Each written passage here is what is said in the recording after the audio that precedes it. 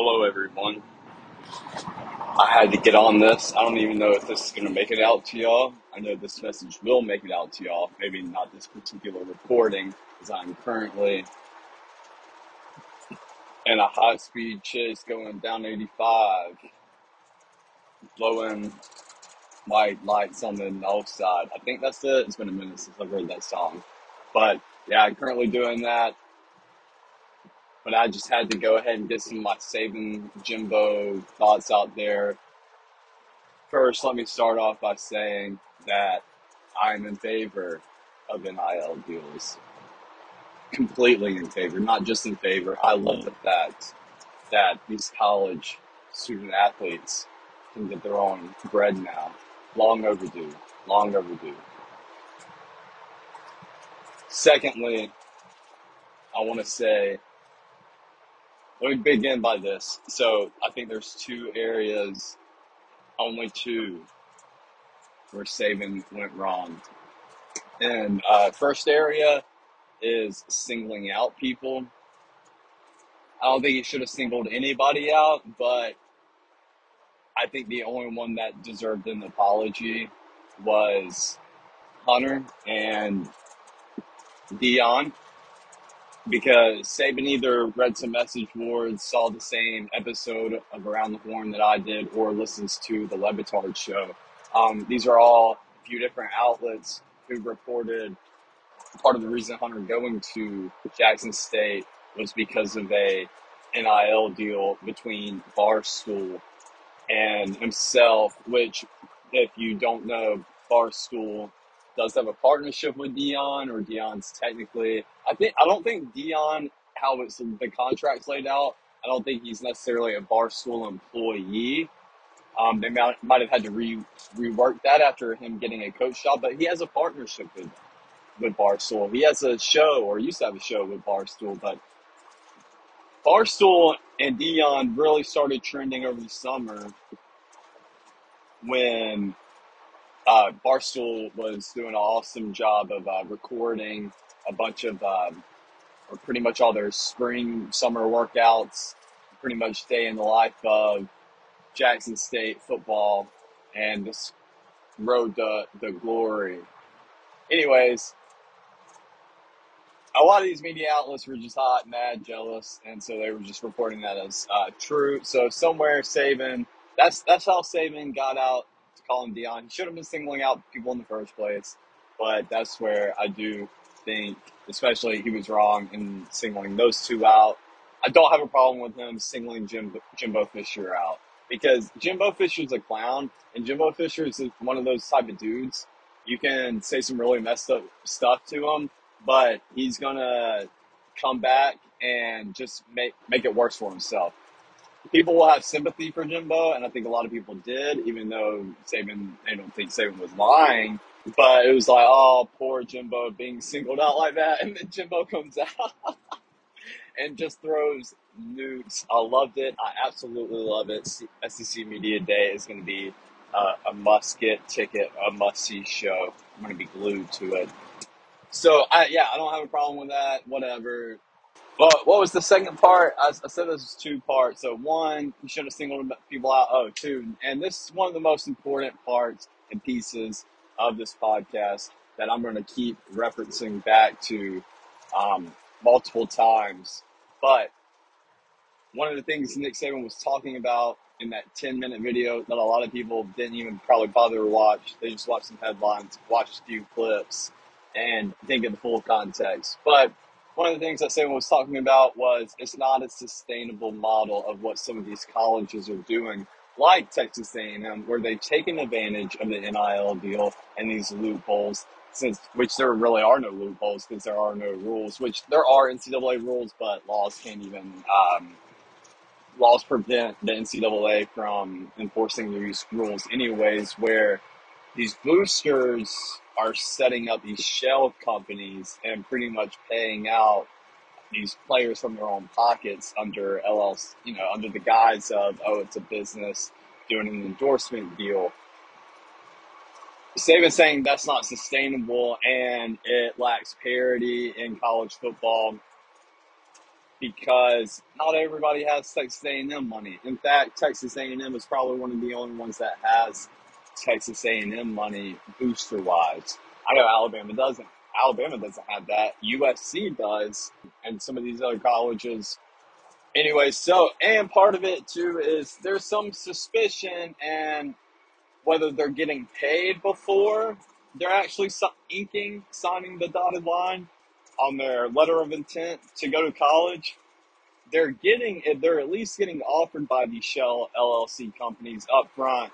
Hey, you sign with us. This is the guaranteed money you're going to get. Saban's claiming he's not doing that at Alabama, and some of these other colleges are claiming that as well. Kirby Smart at Georgia is one of them, and one who has modeled his program just after the one from his mentor, the one he's been at for forever, Alabama. Anyways, Dabo's doing that too. A bunch of these others colleges are claiming, hey, look, we're all for NIL deals. We're all for our players getting and earning money through these endorsements and other avenues, but we can't. I thought we weren't going to be using this to recruit people. We weren't just going to be getting our boosters to come up here and openly line these recruits' pockets.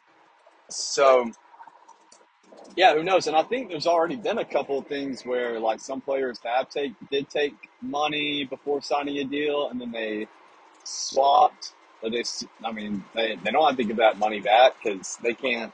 They didn't sign a contract. I mean, these boosters are making mistakes. So one of the things taken out of context in what Saban was talking about was he's kind of serving this as a warning. Look, the whole message was multifold. Okay, it was trifold. It wasn't bifold. I can tell you that. Could have been quadfold, sexfold, however, whatever fold you want to say. One of the reasons is he's serving a warning to his boosters. Hey, I don't want to see you guys doing this because you know what? If you do it, this is probably what's going to happen. You're going to give a dude $1 million, $500,000. You're going to come in strutting into Bryant Denny, their freshman year, or that next season, and telling all your friends and trying to show how cool and how high and mighty you are. You're like, oh, look, you see number 21? You see him? I helped get him here. He wouldn't be here if it wasn't me. $500,000. Great investment, blah, blah, blah. Next thing you know, you're halfway through the season. Number 21 isn't quite as what you thought he'd turn out to be. You thought this 4 or 5 star recruit was going to make an impact freshman year. Well, then you say, okay, well, sophomore season comes around. Well, he's not happy with freshman season because he thought he was going to get playing time, so he's going to transfer him to a booster has lost $500,000, $1 million, whatever in that investment. They're not getting that money back. So he's kind of serving a warning, like, hey, y'all don't even be doing this out here because it's really just going to make y'all mad, and y'all are going to think y'all can puppet control me and making, oh, I paid for this player. You better play his ass. Like, look, Nick Saban runs that. And he's just telling y'all up front, I don't give a how much money y'all want to put into these players. I want to play who the I want to play, so y'all off. Anyways, moving on. Timestamp that, mark that. I got to delete those, or at least cut that whole thing out. So the second fold, part 2, second fold as to why Saban was in the wrong. So I said number 1 was singling people out. Number 2, I said all that to lead up to this point. Nick Saban built the sustainable model. Okay, so I kind of don't know why he's complaining about it. But even though I'm going to dive into that and just giving you one of the reasons why he may have been complaining about it in that whole little conference thing is because he was serving a warning to his boosters saying, hey, don't do that. Because he can't control what they do at the end of the day. He can't prevent them from giving these players money. But Nick Saban has built the sustainable model. He's a hard recruiter and he's a picky recruiter. And the guys who end up coming to Alabama and succeeding at Alabama are the guys who are usually of high character and have hard work ethics, and they have goals, and they have those set goals, and they know what to do and how to reach those goals, or they at least have a hunger to want to learn what are the steps to take in order to achieve these goals. All part of the Nick Saban process. So that's why you get those workhorses in there, like the Julio Jones. From day one, Julio Jones, Dante Hightower, all these guys on up to Najee Harris, bro. Like, so if he's thinking Texas A&M is just getting these guys just because they have the best money. And I'm going to say, too, that's another part where he's wrong and probably shouldn't single them out because, not everybody at Texas A&M, I'm sure some of those guys did get the biggest bag offer and probably did get some edged around the rules deals that shouldn't have been going on. I'm not saying these guys are low character at all. I don't want that to come across that way. It's a possibility, of course, but there's circumstances, and maybe these guys want to make their own footprint in a football program that has tradition, mainly in being trailblazers for male cheerleaders. I guess you could say that's one tradition they have, and yelling and not being good and not having a lot of players and having to get a guy from the sidelines to come play for him. I think that's the 12th man thing to be the backup. I don't know. Anyways, yeah. So look, Texas A&M College Station is kind of poopy, but it's whatever. Like if that's what they want to do, that's what they can do. But if Saban believes he's getting the highest, class guys, like I don't know. I think at the end of the day, he's built the sustainable model. His process usually weeds out what he would consider the low effort, low drive, low character guys. I mean, shoot, I don't even want to name names here, but there are two in particular that had big freshman years for Alabama, and this past season they hardly saw the field at all, and now they're transferring. So like Nick Saban has high demand, so he's got the sustainable model. One reason why he's mad about that, though, and one reason why he has a sustainable model, because he's built a program, a very reputable program that churns out and is a machine for the NFL. He gets a lot of guys, like he gets more guys than he needs most of the time. But that's where he's able the guys weed themselves out, and the best ones remain. So now he's not going to have that depth. He's not going to have the luck of the pot anymore. So maybe he's going to have to be a little less strenuous, a little less demanding. Maybe he's thinking it that way. So, hey, that's another fold, another wrinkle in the forehead of Nick Saban and the reasons as to why he said what he said, did what he did, whatever. I know people are going to probably laugh out loud when I say this next part. And I totally get it. I totally get it. I'm not even saying that this doesn't happen. But let's go with me now, follow me now, and let's think in our mind that Nick Saban is actually doing it the right way. He's actually ran an Alabama program that hasn't forked over money to get recruits to come play for them or done any of this backdoor, backhand deal type stuff. And we see a lot of and we need to get things straight too. Maybe I'll put some clips in here so I don't have to go and repeat this, and y'all can hear it straight from the goat's mouth instead of me trying to paraphrase or summarize. Players were getting money already before NIL deals. I don't know. I can't remember the two. That's why I got to put the clips in there. I can't remember the two specific things that he had referenced to where like these players were already making money. But look, the reason why a lot of these players could afford nice cars and nice jewelry, clothes, things like that, and go on these vacations on spring breaks is because these dudes are already taken care of when it comes to food, board, tuition.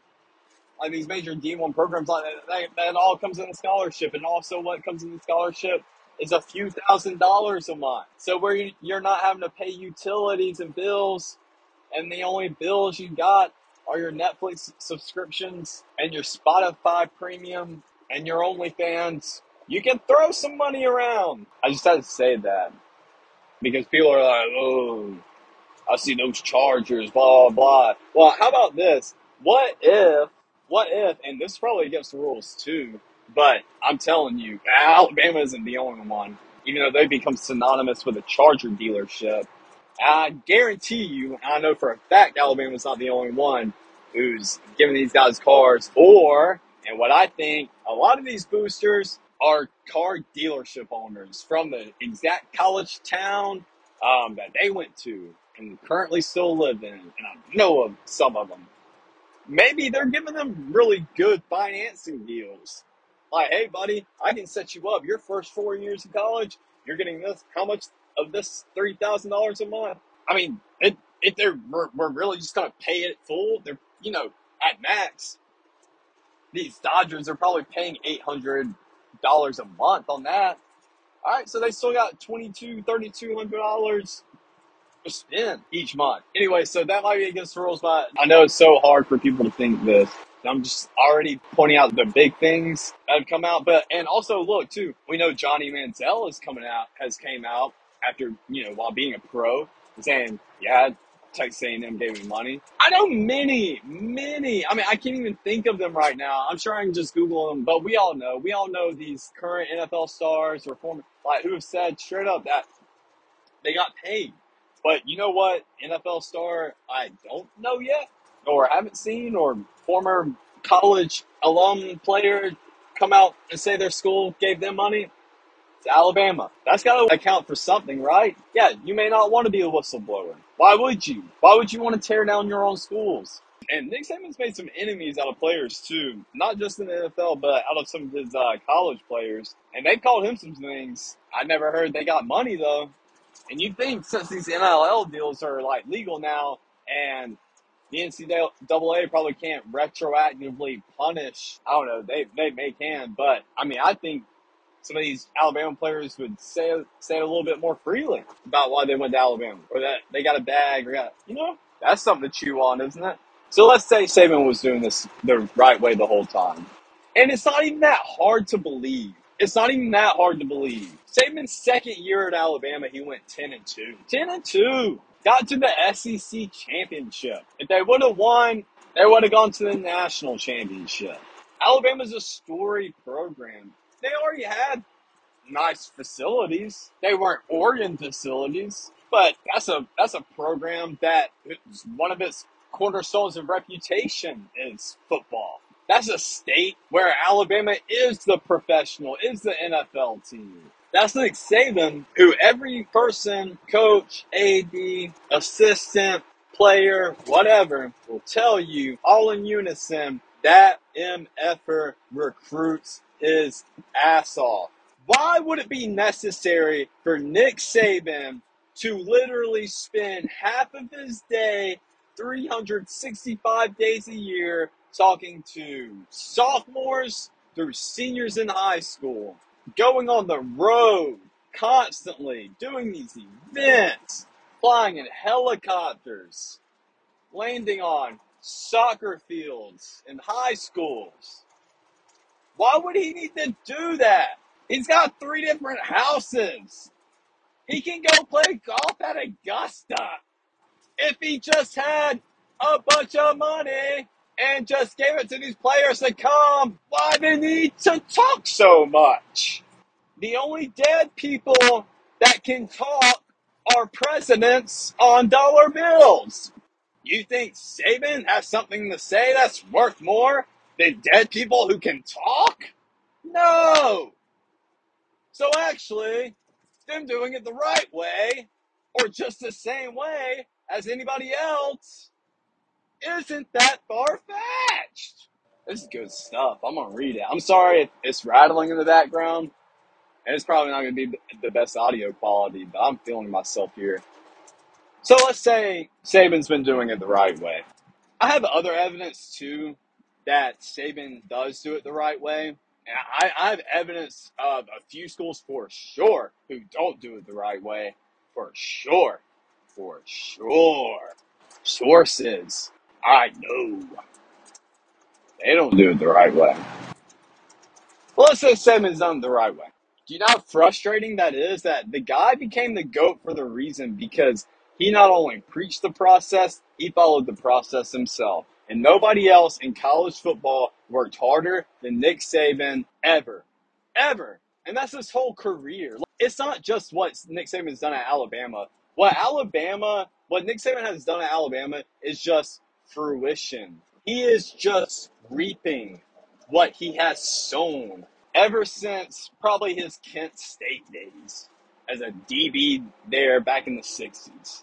So, wouldn't you be a little mad? Wouldn't you feel a little cheated if you've dedicated 50 years of your life to excellence and you're finally reaping all the hard work that you've been sowing, and now you got some bum named Jimbo who wouldn't even be here if it wasn't for you coming and taking all your players because they're just throwing money at them. Because Nick knows damn well Jimbo doesn't work harder than Nick.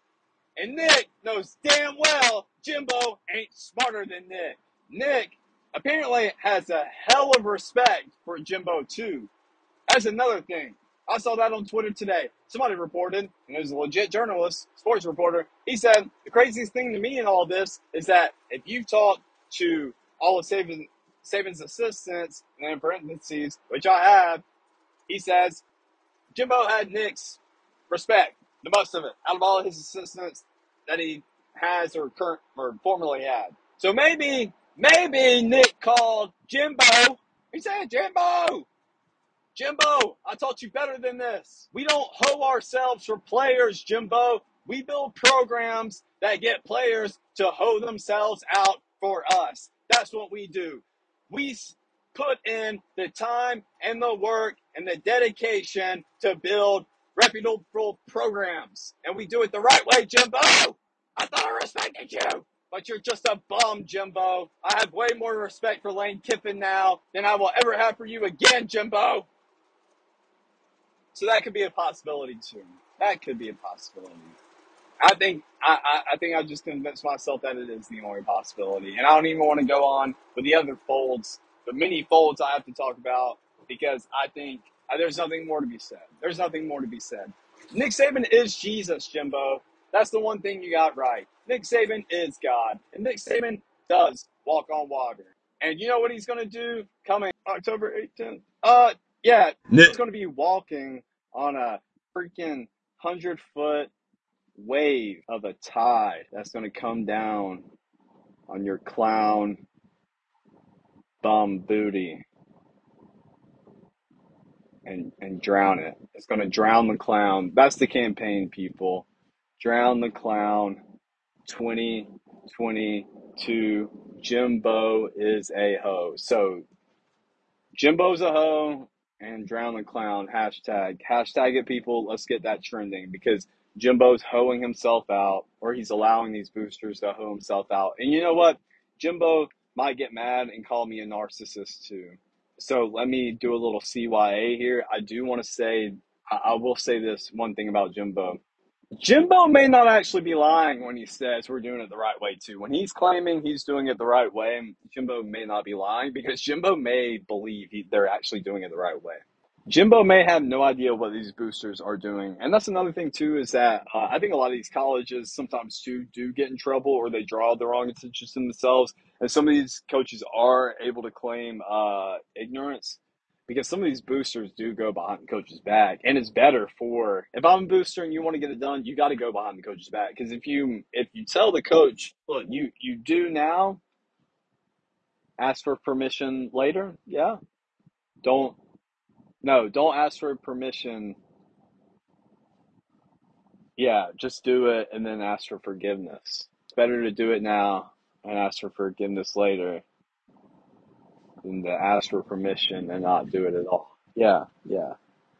So that could be very well. And two, you know what? I mean, but we know the LLCs. Like, I thought it was kind of a reported thing. And it's very obvious too. You can go back and trace at least a couple of players who have been committed to Alabama for a long time, and then when Texas A&M just started chucking money at them. So they may have had a couple of players in mind too, in that little frustration that he had. Yeah, Jimbo, the clown, did himself in calling Saban a narcissist, because like he just took a flame torch to it, and I'm glad he did it. I love it. I love that there's bad blood now. Absolutely love it.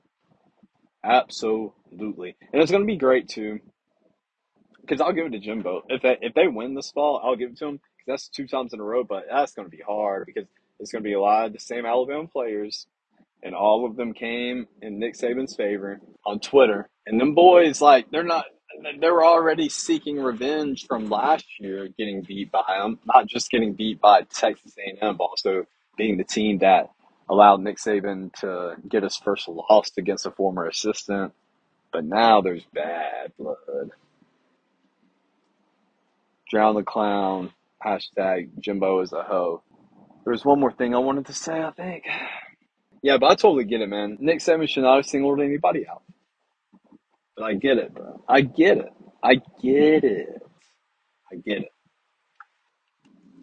I totally get it. And so I wish a lot of y'all would just go watch that 10-minute video. I think y'all would get a little bit more too. Because I hate the thing too that people, I think a lot of people are like, oh, Nick Saban's not happy.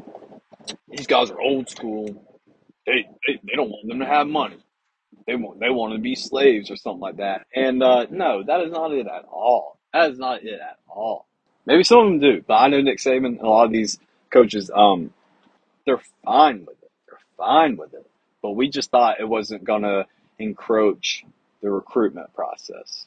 We thought you were gonna pick the school you thought was best fit, and get the deals from there. And also too, now like a lot of these schools have collectives. Like that's one thing Saban was arguing too is he was telling, look, boosters not only just going up and handing these individual players, money, telling them come here, whatever.